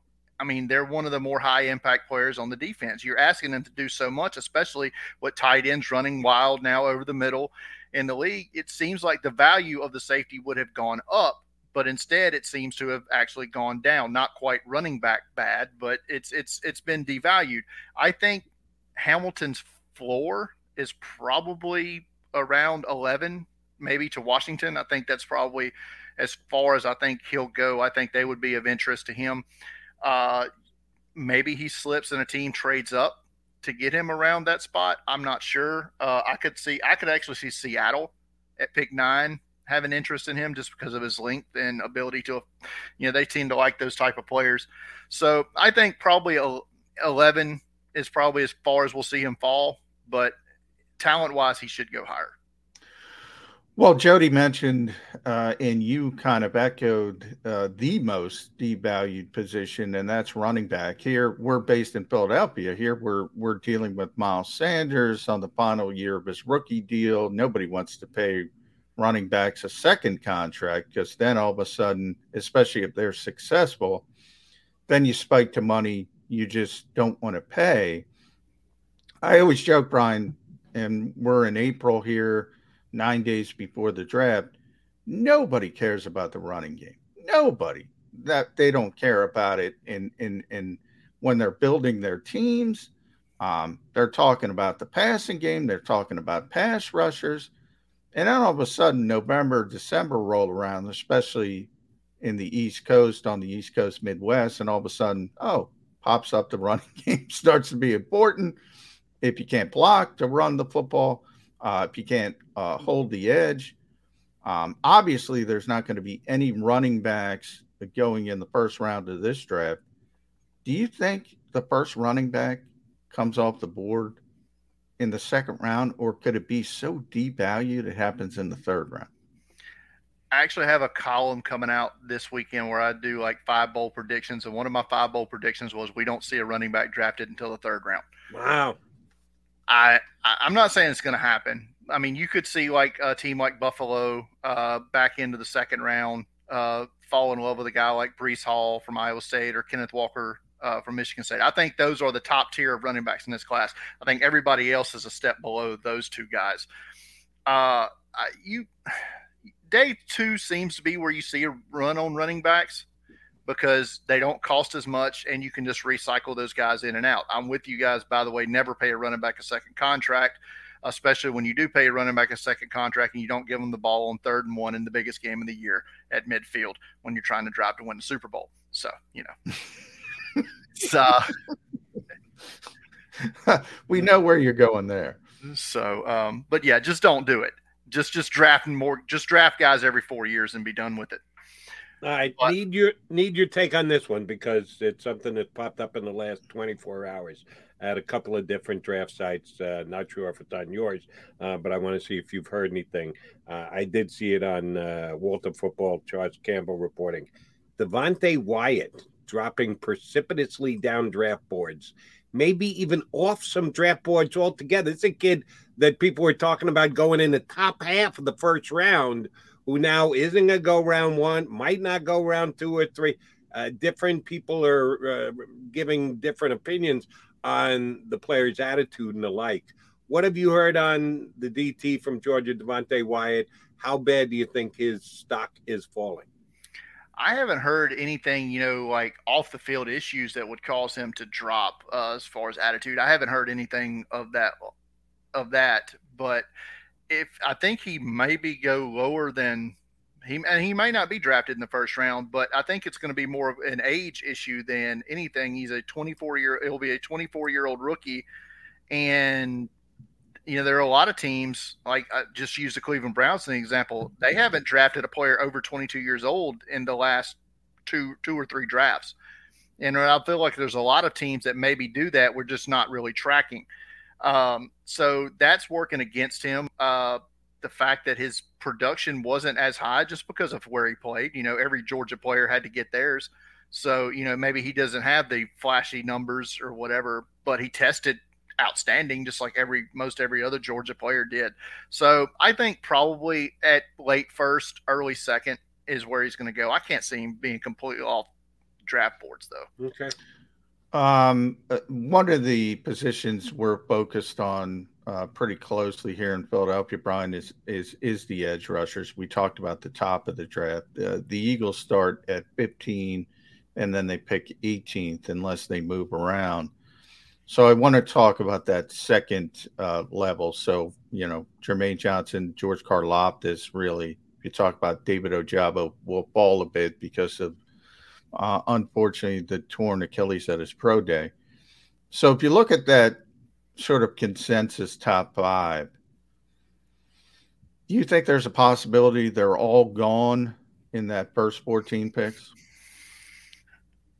I think the one that will still be there is Karlaftis. For some reason, his name seems to be dropping. I've seen some mocks now with him completely out of the first round. Excuse me. And but I've seen some with him going late in the first round as well to like Kansas City, maybe even Cincinnati if he's available. But Jermaine Johnson probably going to be gone before 15. If I had to guess, I've seen some mocks with him in the top 10. But I think if you're wanting one of the top edge guys, you're probably going to have to go up, package a couple of those picks, package 15 and something else, and go up a little bit higher to get someone like Jermaine Johnson if that's who you want. But if you're okay with Karlaftis, I think you can stand pat and get him at 15 or maybe even 18. Team specific, position specific question for you. Eagles at number 15 and or 18, you go either way, and cornerback. If Sauce Gardner is going to be off the board, and I think we all agree that that's going to be the case, certainly by the time the Eagles come up, if they want to, they can trade up and try and get him. It's going to have to be a significant trade because we all think he's going certainly in the top 10, maybe in the top 5. Other corners that will be there, who's going to be off the board? Are they going to be legit value? If the Eagles need a cornerback with their first pick in this first round, what do you say to those who say, we got to get a corner, or no, you shouldn't get a corner because it's not good enough value? Or is it going to be a second corner gone by the time the Eagles pick? I think the second corner will probably be gone if it's Derek Stingley from LSU. He is going to be the second corner off the board after he had his great workout at his pro day. But, maybe some teams question, why has his tape been average the last couple of seasons? He's had some injuries, whatnot. So maybe he does fall to 15, or maybe the Eagles, if they want to package maybe a fourth or something to go, maybe they won't have to go up very far. Maybe he slips to like 13 or so. And, you want to secure his services. You go up a couple of spots, give up a mid-round pick. If they stay at, with the picks they have, I don't know if the value matches up. I think I'm going to have like maybe mid-20 grades on like Kaiir Elam from Florida. I am a fan. His great size, great athleticism, and more of a press man style guy. So I'm not sure if that fits what Philadelphia. Andrew Booth from Clemson is another that could be in that range. And a couple of guys that have shorter arms, but I think our matchup, like our tremendous cover guys, Trent McDuffie from Washington, Roger McCreary from Auburn, especially Roger McCreary. He's smaller, didn't test that well, but if you go watch the tape, you especially go back to watch him against LSU against Jamar Chase. It was Jamar Chase's worst game in college, and we seen what Jamar Chase did a year ago. Yeah. And those receivers last year, if you look at Jamar Chase and Jalen Waddle, Devontae Smith, the top of the board last year, wide receiver, was just crazy talented. It seems like the shift in the way football is played at the college level has made it easier than ever to find receivers at the top of the draft. Problem is, Brian, the Eagles haven't been able to find receivers with the exception of Devontae Smith. And it's now become a almost annual tradition that they're going to look at receiver in the draft, and it's going to be again this year. So what's Brian Bosarge's favorite flavor when you talk about Jameson Williams, Garrett Wilson, Drake London, Chris Olave, and so on? Pre-ACL tear in the championship game, Jameson Williams was the number one receiver in this class, I think. And I still think he's going to go high. He still could be the first receiver off the board. Wouldn't surprise me. Because ACL, it isn't is the be-all, end-all of death knell of injuries as it was 20, 25 years ago. I do like Chris Olave slightly more than Garrett Wilson. But it's so close. All these receivers are really close for me. Wilson probably more of a technician, I guess, and with a good speed, where Olave is probably more in that better intermediate deep threat type range. Drake London's another that I really wish he could have tested. We could have got some data on him, but he also fractured his ankle, but was on pace to have a record-setting season this year. Had something like 80-plus catches through 8 games. I mean, it was crazy production he had this year. And then Treylon Burks is another that the tape is great, but why did he test so bad? And that's kind of a knock on him. All right, I'm going to ask you to truly thread the needle here, okay, Bri? Eagles history, quarterbacks, they either take them in the first round or the second. If they wait till day 3, yeah, they've had none of those guys pan out and eventually even be a legit backup. We don't think they're taking a quarterback in the first round. They've got the 51st pick in the draft, and they've got holes and needs. I think they can't afford to go backup quarterback again like they did with Jalen Hurts just a couple of years ago, and now he's turned out to be their starter. We're talking about the 3rd round. Not day 3, not day 1, and not even round 2 of day 2. 3rd round. Eagles actually have 2 picks, so you got a little space on your thread the needle here. You can either go with the 83rd pick or the 101st pick. What quarterback's going to be there? What quarterback would be good value for the Eagles if we believe that's probably the only place they're going to take a quarterback would be in the 3rd round? Who are your 3rd round grade quarterbacks? Who's the best of the bunch, Fitz Eagles? Probably the top quarterback that'll be on the board in the 3rd round for the Eagles will be Carson Strong from Nevada. His arm, one of the best in the draft class, no doubt about it. He has had some knee issues that I believe is a question mark. I can't remember. It's one of the names. It's like really long words for what his knee condition is. I can't pronounce it or spell it. But he was so at the Senior Bowl all week. Not the best of the group there by far, and including throwing a couple really bad interceptions in the game and in practice. And he's about as mobile as I am, if we're going to be honest, which is to say not at all. So it would be complete polar opposite of what you have in Jalen Hurts as far as skill sets. So I'm not sure that they would do that.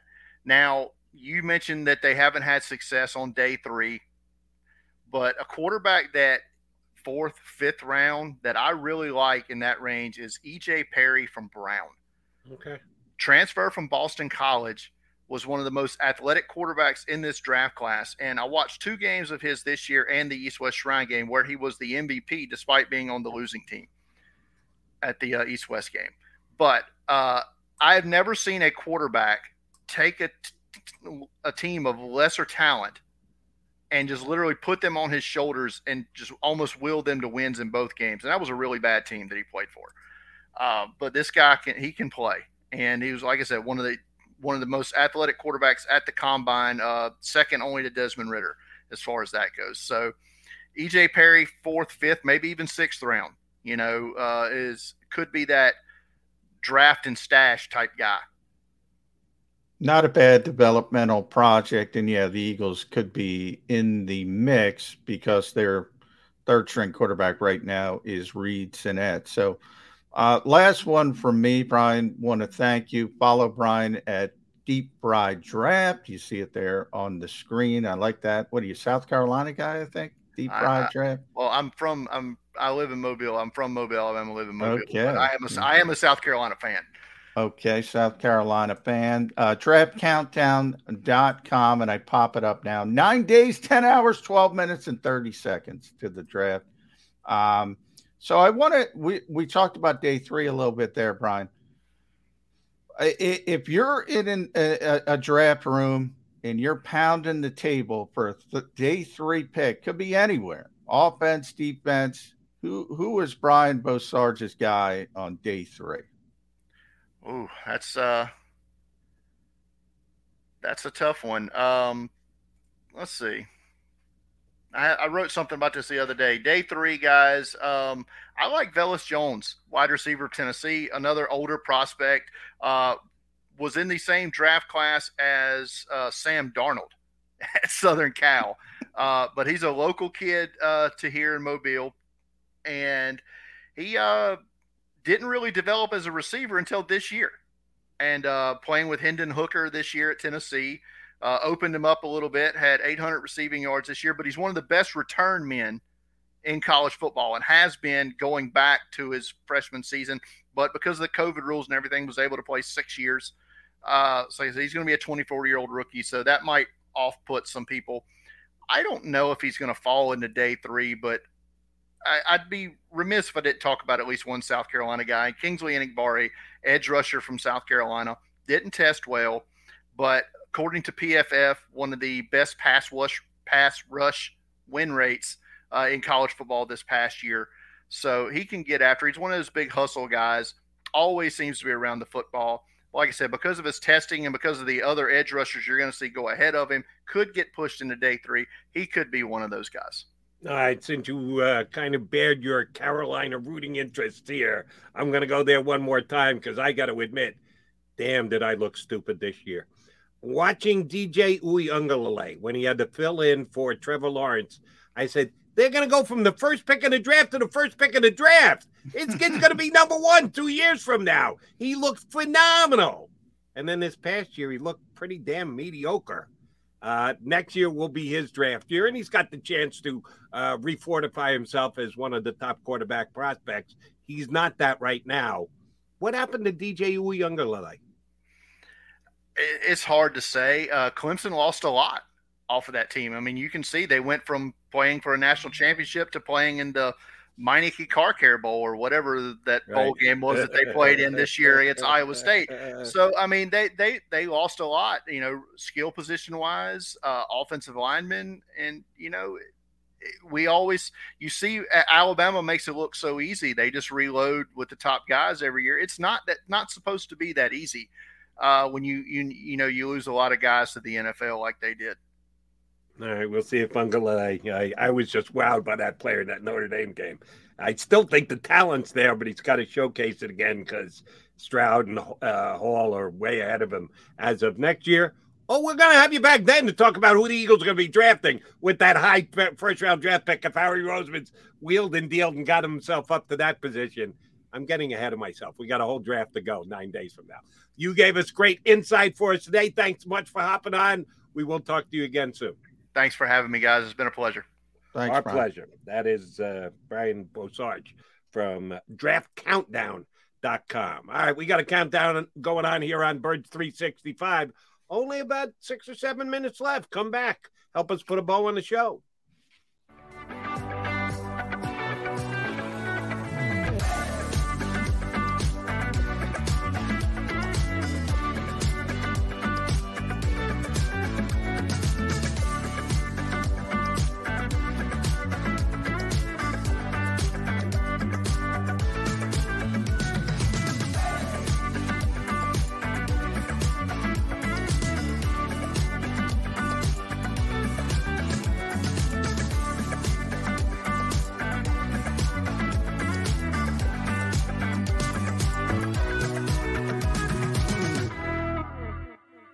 At Stateside Vodka, every new customer gets the world's best rocks glass, free.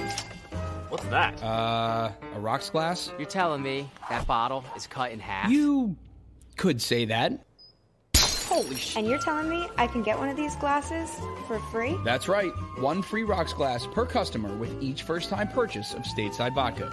So good, it just disappears. Imagine for a moment that you went to work today and when you came home, you were catastrophically injured. Your life and your family's life. That's what happened to union construction worker Mike Little. I was scared of what the end was going to be, but to be 100% honest with you, I knew I was going to be all right just by talking with Brian. In my heart, I just knew everything was going to be all right. Call the firm and find out why they say, "We got this." Call 215-458-2222.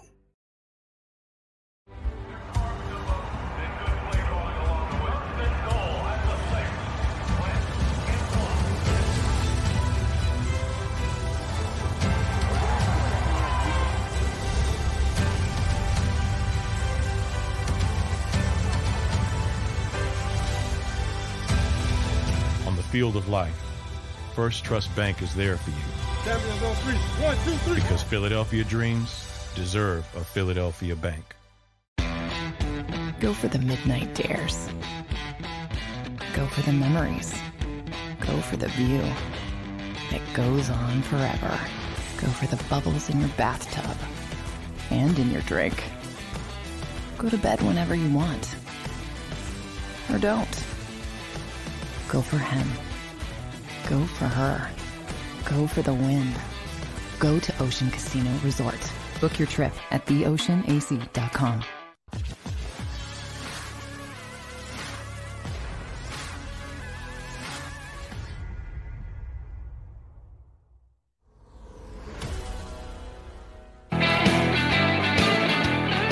You got McDonald and McMullen, your Birds 365 guys here on the Jacob Media YouTube channel.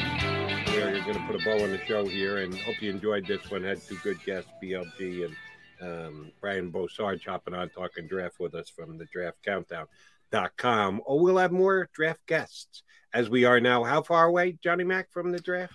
Oh, I got to pull it up. 9 days, 10 hours, 5 minutes. 21 seconds. Yes, it is a lead up to a big event for the Philadelphia Eagles, which we know they've got to do well in. Let me give you a hypothetical. We'll finish out on one of my favorites, a hypothetical. The Eagles want to move up in the draft, John, because we know how he likes to wheel and deal. And I go to his defense all the time. I think he's one of the best in the NFL. They just had a rating on the NFL.com, had Howie Roseman rated as the 14th general manager. I'd have him a little bit higher than that, but that's the NFL.com's rating. He's the top half. I think he could be top 10. But one thing that he's absolutely top 5 in is the ability to move and shake and change and play Monty Hall on draft day. I think it's one of Howie's strengths. Let's say he wants to tap into that strength. Let's say he's willing to move up a couple of slots. Last year, the Eagles went from 12 up to 10, got Devontae Smith, cost them a third-round draft pick. They have 2 third-round draft picks this year. So similar cost. Let's say they move from 15 to 12, because it's not 12 to 10, it's 15 to 12, so you move up an extra slot, but the cost is the same. It's a third-round draft pick. So the Eagles are getting to 12. Who is that player that they have to move up to 12 to get, that if they stayed at 15, they don't believe it's coming down to them? Last year, and I think rightfully so, they judged the board and said, if we don't move up for Devonta Smith, the Giants are going to take him in between where the pick is that we've got right now and where we went. Is there a guy that if the Eagles really like him and really fills a void and a need, and they need to give up a third-round pick to move up 3 slots from 15 to 12, who do you think that guy is? Yeah, I think there's 4. There's 3. But one is not realistic. The one would be, I think, completely unrealistic would be Ahmad Gardner, Sauce Gardner. I think that's unrealistic. I think the lesser realistic one is Kayvon Thibodeau. If he starts the ball a little bit, I think they'd be interested in that. And then Jordan Davis, which I think is the most realistic. And you'd have to maybe go up a couple spots. Stingley's the interesting one. Brian kind of talked about him. He might be in that equation as well. Wouldn't be for me. Too many uncertainties. I think he described it pretty well. The tape, like, why is the tape so poor the past couple of years? And part of it is Lisfranc injury. Do you think the tape was poor, or do you think it was incomplete? Well, compared to where it was when he sort of exploded, he was this phenomenal, and it's like, why the regression? So that's a concern to me. But still really talented player. And if you go back to last year, you know, they were going to take J.C. Horn. They were going to take Patrick Surtain. So they know they need to upgrade at corner. And it's not only about Zach McPherson. You know, Darius is getting up there. How long is he going to continue to play? He'll get mad at me because I called him Darius. Slay's getting up there. He'll get mad at me for that too. You got to start thinking about life after Slay as well. So they need a corner badly, and maybe that plays into it because I said they haven't set themselves up for it. That's where we started this show. They need a corner. So that might have them reaching a little bit for a Stingley. It would be a reach in my mind, not in other people's minds. If he's sitting there, if they don't have to trade up to get him, you think he's still a reach at 15? No, I don't think he's a reach at 15. I think he'd be good, but I don't think he's getting to 15. I think his floor is 12. Minnesota's desperate for corners. Patrick Peterson is there. They sort of have this relationship from LSU, those LSU guys. They think he can mentor him into being a star. So I think you got to get ahead of Minnesota. So they'd have to get to 11, which is difficult because Washington has 11. They probably don't want to trade with the Eagles, but they traded with the division foe last year. Yeah, I was going to say, last year the Eagles traded with the Cowboys. None of us saw that one coming. So a trade between the Eagles and the Commanders. I'm not near as bad as with Commanders as I am with the football team. At least I'm a team removed from the Redskins, so I'm getting better at that. Not an impossibility that a deal comes down between those two teams. All right, brother, we be out of time. I'm up for a show tomorrow. How about you? Let's do it. I don't know. I'll be up for it. Let's, I'm day to day, Jody. We all say that. John is going to be staring at the draft calendar countdown for the next 22 hours, which means we'll be now back. That I found it. Yeah. Now that I found it. We're coming out. Wait. Exactly. Give me 5 seconds, Jody. Yes, sir. And we will be at 9 days and 10 hours. Exactly. Bang. 9 days and 10 hours. And 22 hours to the return of Birds 365. If you missed any of today's show on the Jacob Media channel, listen to the podcast on your way home. Available on YouTube, Apple, and Spotify. You know how to book flights and hotels. All you're missing is a tool to plan the travel experiences you'll have once you arrive. That's why you need Viator. Book guided tours, activities, excursions, and more in one place to make your trip truly unforgettable. Viator has over 300,000 travel experiences to choose from. Everything from simple tours to extreme adventures and all the niche, interesting stuff in between. So you can plan something that everyone you're traveling with will enjoy. Real traveler reviews give the inside scoop from people who've already been on the experiences you're considering. So you can plan with confidence. Free cancellation helps you plan for the unexpected. And 24/7 customer support means you can travel worry-free. Download the Viator app now and use code Viator10 for 10% off your first booking in the app. Find travel experiences for you. Do more with Viator. Without the ones like you, who work tirelessly to keep things running, everything would suddenly stop. Hospitals, factories, schools, and power plants, they all depend on you. No matter the weather, emergency, or time of day, you're the ones who get it done. At Grainger, we're here for you with professional-grade industrial supplies. Count on real-time product availability and fast delivery. Call, click Grainger.com, or just stop by. Grainger, for the ones who get it done.